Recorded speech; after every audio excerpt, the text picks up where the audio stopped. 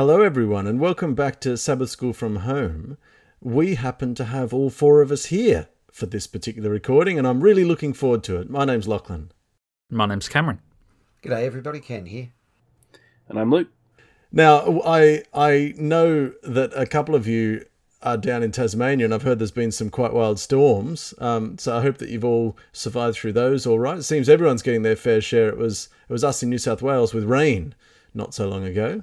Well, last night the roof blew off a garden shed of mine, and I just spent today retrieving the pieces from various paddocks and piecing it back into the semblance of a shed, and it's almost passable.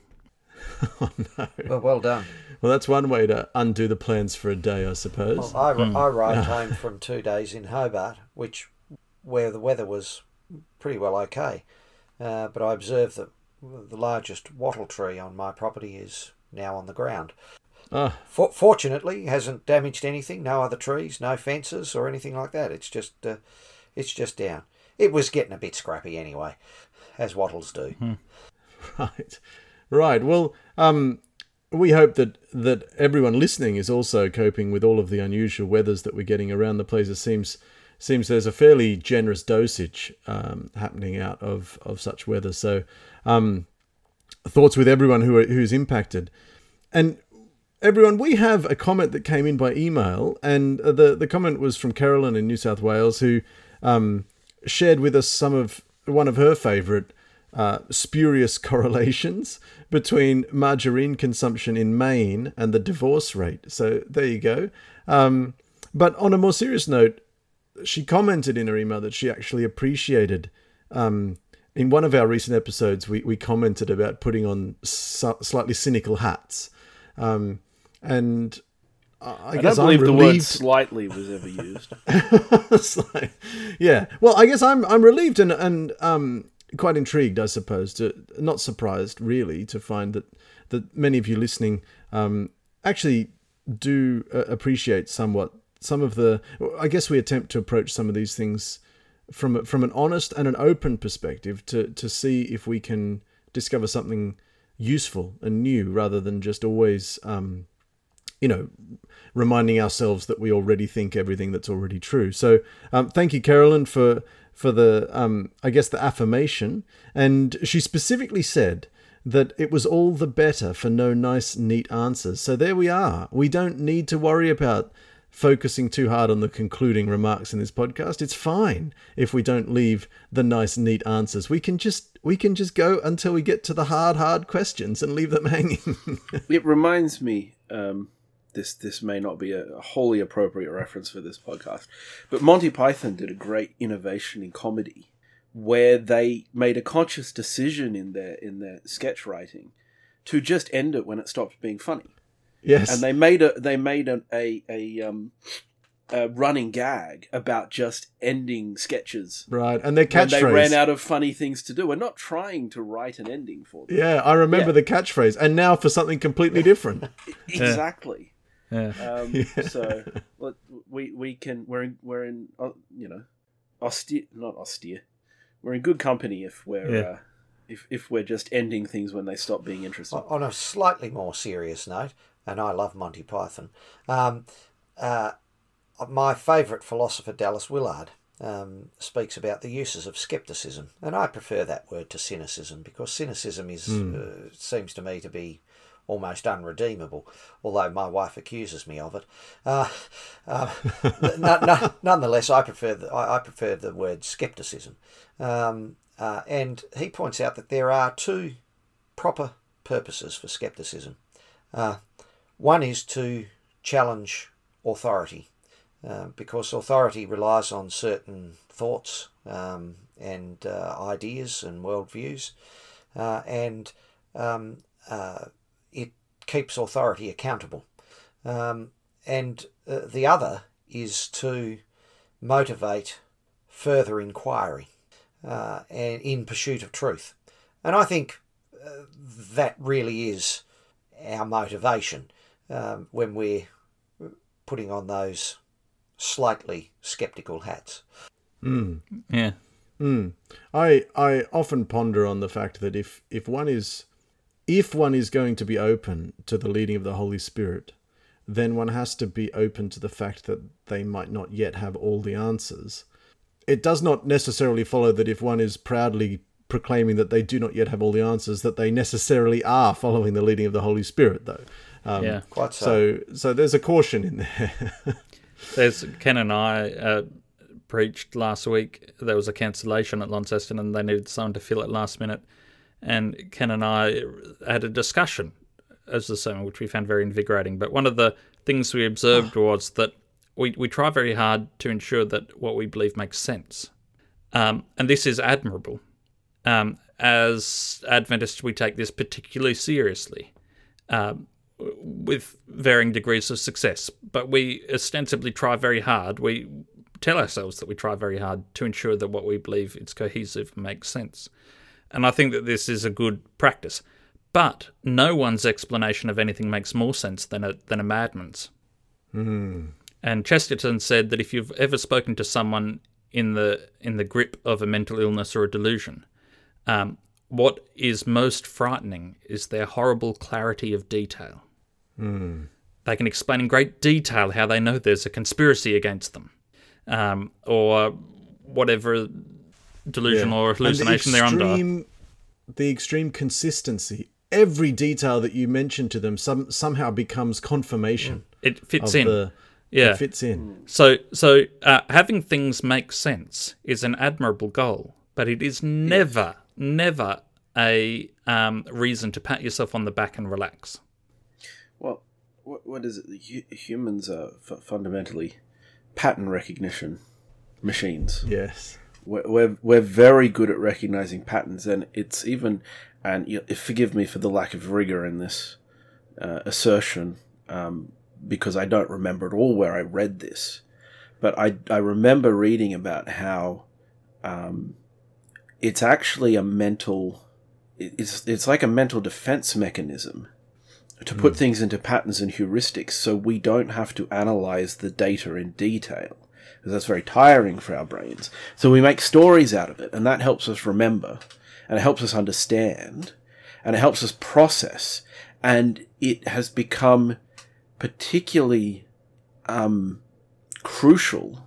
I mean, it's become something that we're kind of doing in overdrive now because of the sheer amount of stimulus that is available to us. So it is not a surprise in the modern context that people would cling to certain patterns that they recognize. Well, this is all an as a form of coping. This is all an excellent preamble to what we want to discuss briefly now. What a relief. The lesson... Yeah, the lesson points us towards the Old Testament hope, as it calls it, and it goes and finds some examples within the Old Testament of the hope for resurrection. Remember, we're discussing, broadly speaking, the fact of death in the world, and so I would like to. I think it fits into exactly what we're saying because, frankly, in the Old Testament, there seems to me to be a variety of pictures and images. And if we're overly confident that we can resolve it into one of our favourites, then I'm nervous that we might have been a little too reliant on simplifying the data. And before we jump, I think we've all got a couple of verses ready, but I'd like to start our journey in the book of Job. And we're in Job chapter 19. And there's a great set of verses. We'll limit ourselves to smaller passages because I think we've got a couple that we want to touch on. So I'll just read these three verses. This is Job 19, verses 25 to 27. And it comes after Job has heard Bildad and he's responding. And partway through this response, Job says, "But as for me, I know that my Redeemer lives, and he will stand upon the earth at last. And after my body has decayed, yet in my body I will see God. I will see him for myself. Yes, I will see him with my own eyes. I am overwhelmed at the thought." And of course what you hear there is a passage that very clearly feels like the sort of bodily resurrection picture that we as Adventists are so familiar with. So it's perhaps unsurprising. What I Hear, Locke, is one of my favourite songs from Handel's Messiah.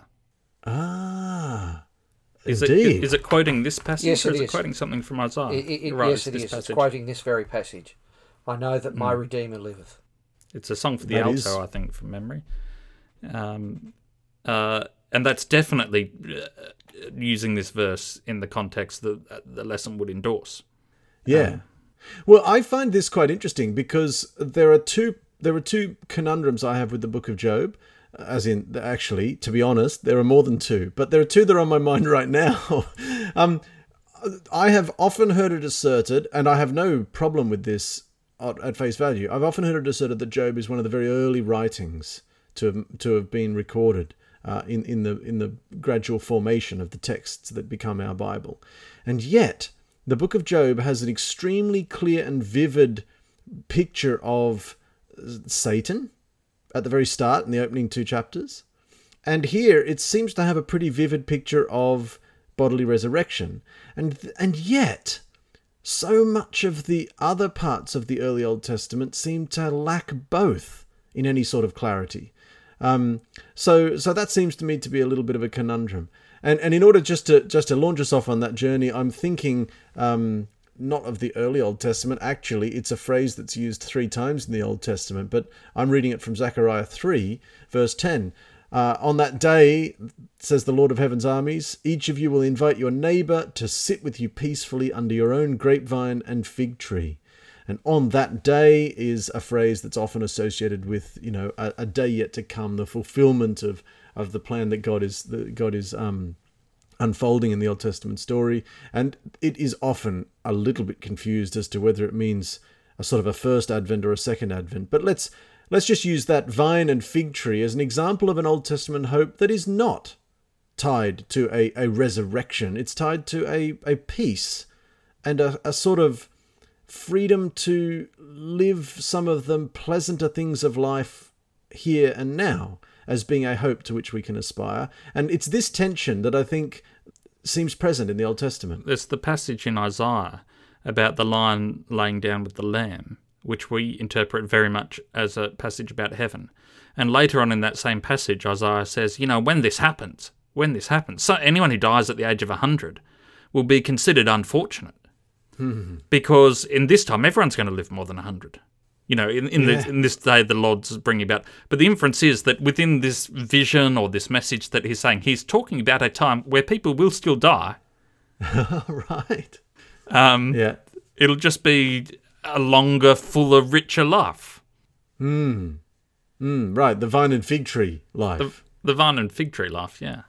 Yeah, I'll point out that my father has taken a particular resonance with this vine and fig tree passage in the Old Testament. It is repeated there in the Old Testament, as I say, so he probably has good reason for it and has diligently planted both vines and fig trees in order to prepare for his retirement. And the one disappointing fact in his life is that he lives in a climate where the vines get mildew and the leaves and fruit rot off the vines, and the fig trees attract the possums, which come and desecrate the figs in the most awful manner.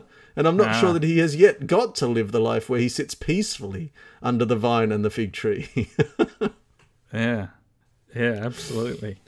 So what other verses? We were chatting before we started recording. There's a couple of other verses that come to mind, aren't there? When we think of this idea of the Old Testament hope, is it picturing a kind of thought about death that it ends with death, or a thought about death that ends with a resurrection? As I say, I was quite strucken by that passage in Job that has I will die, but yet I will see God. In my body I will see God. I just pulled out my Hebrew Bible, and the following notes are made in relation to verse 25. It says this, I know my Redeemer lives. This famous line along the subject of Christological interpretation in fact continues the imagery of a legal trial to which Job reverts so often. The Redeemer is someone, usually a family member, who will come forth and bear witness on his behalf, and the use of stand up in the second versette has precisely that courtroom connotation. So that while there is a Christological interpretation of it in the context of the particular writing when it occurred, it's actually talking about somebody who's going to come and advocate for Job to say that he is innocent. I spent still very much Christ-like. still very much Christ-like, but not in its necessarily meaning, associated with death. So that's the first thing, at least not necessarily associated with a resurrection. The second thing is I spent the day and yesterday in a conference of Tasmanian magistrates, and we were addressed by a very engaging young fellow on cultural diversity. And one of the things that he pointed out was that he was Persian. Well, he was Iranian. He didn't describe himself as Persian. He was Iranian. And he pointed out that different cultures have a different meaning for a witness. And so that in our culture, everybody understands a witness to be somebody who has seen and heard and made observations and comes along and shares those observations of what they've seen and heard. But there are many cultures where a witness is not somebody who's seen and heard anything, but a person who will come along and speak on behalf of another and put the family position. And it then occurred to me that some of the directions about how decisions are to be made in a legal context contained in the Bible, which say you must not convict in the absence of the evidence of two witnesses, may not be talking about those who have seen and heard, that you need two people who've witnessed the act, but that in fact what you need to do is to hear multiple perspectives before you make a decision. Hear the position of both sides before you make a decision, which is a different way of looking at it. And I think this is an example of perhaps how we so often read passages through our own cultural eyes when there's another way of looking at it.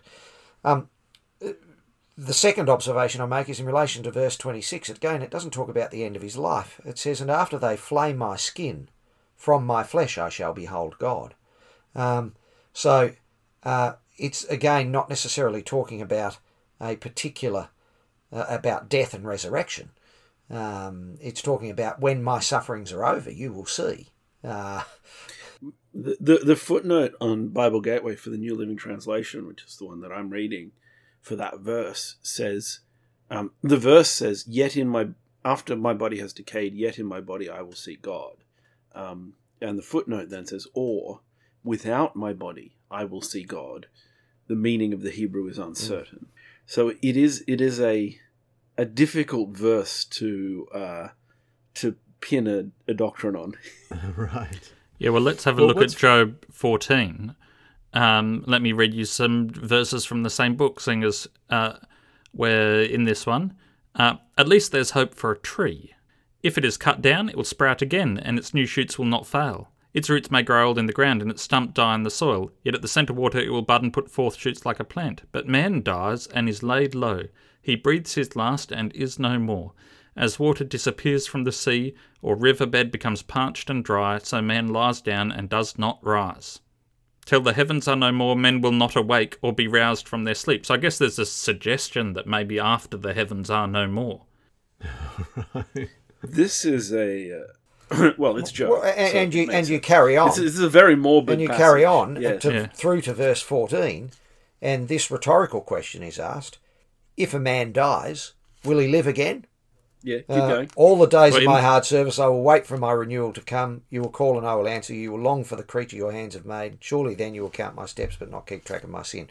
But the question is clearly includes an implicit answer, no.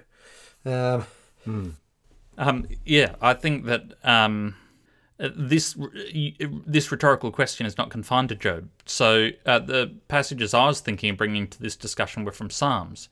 Let me read you an excerpt from Psalm 6. Lord, turn and deliver me, save me because of your unfailing love. Among the dead no one proclaims your name. Who praises you from the grave? And then in Psalms 88, there's some verses. I'll read you two excerpts. I'm counted among those who go down to the pit. I am like one without strength. I'm set apart with the dead, like the slain who lie in the grave, whom you remember no more, who are cut off from your care. And then later on, he asks, do you show your wonders to the dead? Do their spirits rise up and praise you? Is your love declared in the grave, your faithfulness in destruction? Are your wonders known in the place of darkness, or your righteous deeds in the land of oblivion? Within the general mood of the passage in the psalm, it would be hard to argue that this text suggests David was certain of the resurrection. I think the question here is a genuine, if it does nothing else, must at least reveal some doubt in David's mind. Well, I think there's an implied no. I think that there's an implied no to the question. But even if you don't allow for that, you have to say that here is someone in the Old Testament who was a fairly important religious figure. David, we would say, was someone well acquainted with God and God's word and God's ways, and he doesn't seem fully convinced of this resurrection thing. Well, I don't think David did particularly understand theology very well. He's described as a man after God's own heart. I think he understood the character of God very well. When it comes to specific questions of what's going to happen after death or anything like that, I don't know that there's anything in the Bible that indicates he had a particular insight. Well, maybe his son did. Maybe Solomon did. He says in Ecclesiastes 9 verse 5 this, starting at verse 3, "This is the evil in everything that happens under the sun. The same destiny overtakes all. The hearts of men, moreover, are full of evil, and there's madness in their hearts while they live, and afterward they join the dead. Anyone who is among the living has hope. Even a live dog is better off than a dead lion. For the living know that they will die, but the dead know nothing." Now, we use that to talk about a sleep. But there's nothing in it that suggests any resurrection after that sleep. Indeed, when one carries on with the passage, they have no further reward, and even the memory of them is forgotten. Their love, their hate, and their jealousy have long since vanished. Never again will they have a part in anything that happens under the sun. Carry on, Cam. Okay, you said that we use the passage that says the dead know nothing to infer that it is like a sleep. It's not very much like my sleep. My dentist has just given me apparently I gnash my teeth in my sleep and it's causing damage to my teeth, and I grind them away, and so he's given me this plate thing to wear, and it's taken me a while to get used to it, and for about 2 or 3 weeks now, every night has been filled with the most vivid and immersive dreams. Including a dream exactly a week ago, the night before Ken and I were to preach, in which I dreamt everything went wrong. Ken and I were meant to preach, but I turned up at one church and he turned up at a different church, and the prelims were interminable and were absolutely tedious and exhausting and cringy. They went late. I stood up very late to start preaching. As I started preaching, Ken walked down to the aisle to join me. At that point in the dream, I realised I was naked. People started to heckle me from the congregation. It was an appalling dream. Yeah. So I'm not sure whether that constitutes knowledge, Cam, but it perhaps constitutes some form of self-awareness anyway. Well, whatever. It sounds a little bit like hell. Yeah, I hope it has no resemblance at all with the state of the dead. Is all I'm saying. I mean, if this is something well, perhaps we need then to accept our doctrine of the state of the dead. Except we'll need to revise our doctrine of hell.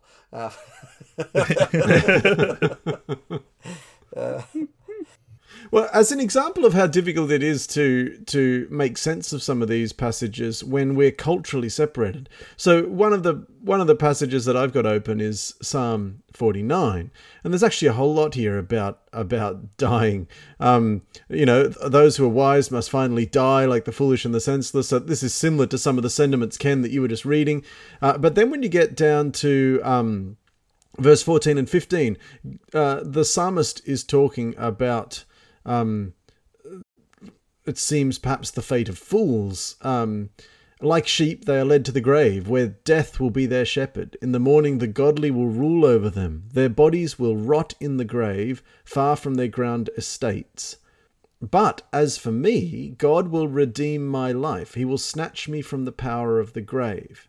And I just want to focus on that. That could be interpreted as being some sense of snatched from the power of the grave, being some sense of the resurrection. And yet, even in our culture, when people have survived a near-death experience, it's not uncommon for them to describe it in similar terms, right? So to have cheated death or to have been snatched from the power of the grave might almost be a way to describe something that's not actually a resurrection event. It's just a rescue in the here and now. And all I'm trying to highlight is the difficulty of the language in some of these passages. And that difficulty ought not surprise us, because it was a difficulty faced by the Jewish theologians.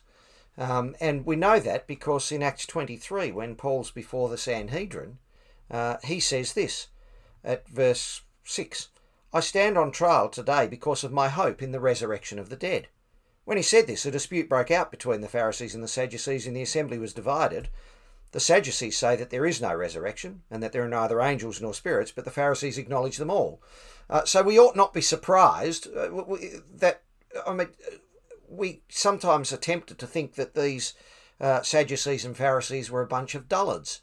That simply cannot be the case. These were the academics, the intellectuals of the time, sincere, highly skilled theologians. Disciplined, Ken. They were very disciplined. On both sides, who each, with the same texts, the very ones that we are looking at, reach completely opposite conclusions. It is difficult to understand how we can be so certain about all of those texts, save for this. I'm going to preface what I say about this in a moment. We need to remember that Paul was a Pharisee. So he believed in the resurrection. And the resurrection is central to his theology, and his theology is Christian theology of today. But we do nonetheless need to recognise that the central event of the Christian worldview is the resurrection of Christ, and that our worldview, our theodicies, carry very little meaning in the absence of the reality of the bodily resurrection of Christ. So we've raised all of these difficulties with these passages, and it's right to do that. But I think it's appropriate also to come back and recognise that it is a central theme of Christian theology, perhaps not universal, but central and generally required, that resurrection is real. I've got a thought lock to throw in. This may qualify as a concluding thought. I don't know. I think it'll I'm just have eyeing to, the given clock. the time. Yeah, okay. It is remarkable, and I've never thought about it till now, but it's remarkable how very little the Bible has to say about the state of the dead as a feature of religious experience. Compare it to the Egyptians, who map out in great detail the various gods, the journey, the river, the scales, the this, who prepare great tombs for themselves. There's no record, I don't think, of any Old Testament, of any Jewish person doing the equivalent of the pyramid. And the pharaohs who'd be buried with their slaves so that they'd have slaves to look after them in the afterlife. And the amount of effort and time that went into all the embalming and everything to prepare it, to get it just right. And it seems to me that the state of the dead is a question on which the Bible has some things to say that we should pay attention to. But we must also pay attention to the fact that it says very little, particularly the Old Testament. And even in the New Testament, when it affirms the resurrection, all it says is that things are going to be quite different. the perishable dies and will be raised imperishable. Well, okay, but where's the juicy details? And my thoughts are turned to the story of the rich young ruler. And when the rich young ruler says to Christ, "What must I do to inherit eternal life?" Christ says, that's not really the right question. Is there any good you can do in the world? I mean, right now... Well, while you've been speaking, my thoughts have been turning to a play on words, which you've led straight into, so I can't hold it back. I actually think if the lesson topic for this week is going to be the Old Testament hope, then I think that the body of textual evidence says that hope has more to do with the alleviation of suffering than the resurrection from death. In the Old Testament, I think that the predominant hope to which the prophets aspire is the hope that justice and peace and restoration and reconciliation can come to those who are suffering. And so I wondered to myself, is it that we should be paying more attention to the state of the suffering than the state of the dead? That's not a good concluding thought, Locke. Where are we going to find time for my rant about social justice? Which, just to let you know, prior to verse 25 of Job 19, full of it. Full of social justice. Go and read it. Right. We don't have time now, but anybody listening, go and read the start of Joseph 19 and look at what he's Job talking 19, about. yep. Job 19, and look what he's talking about.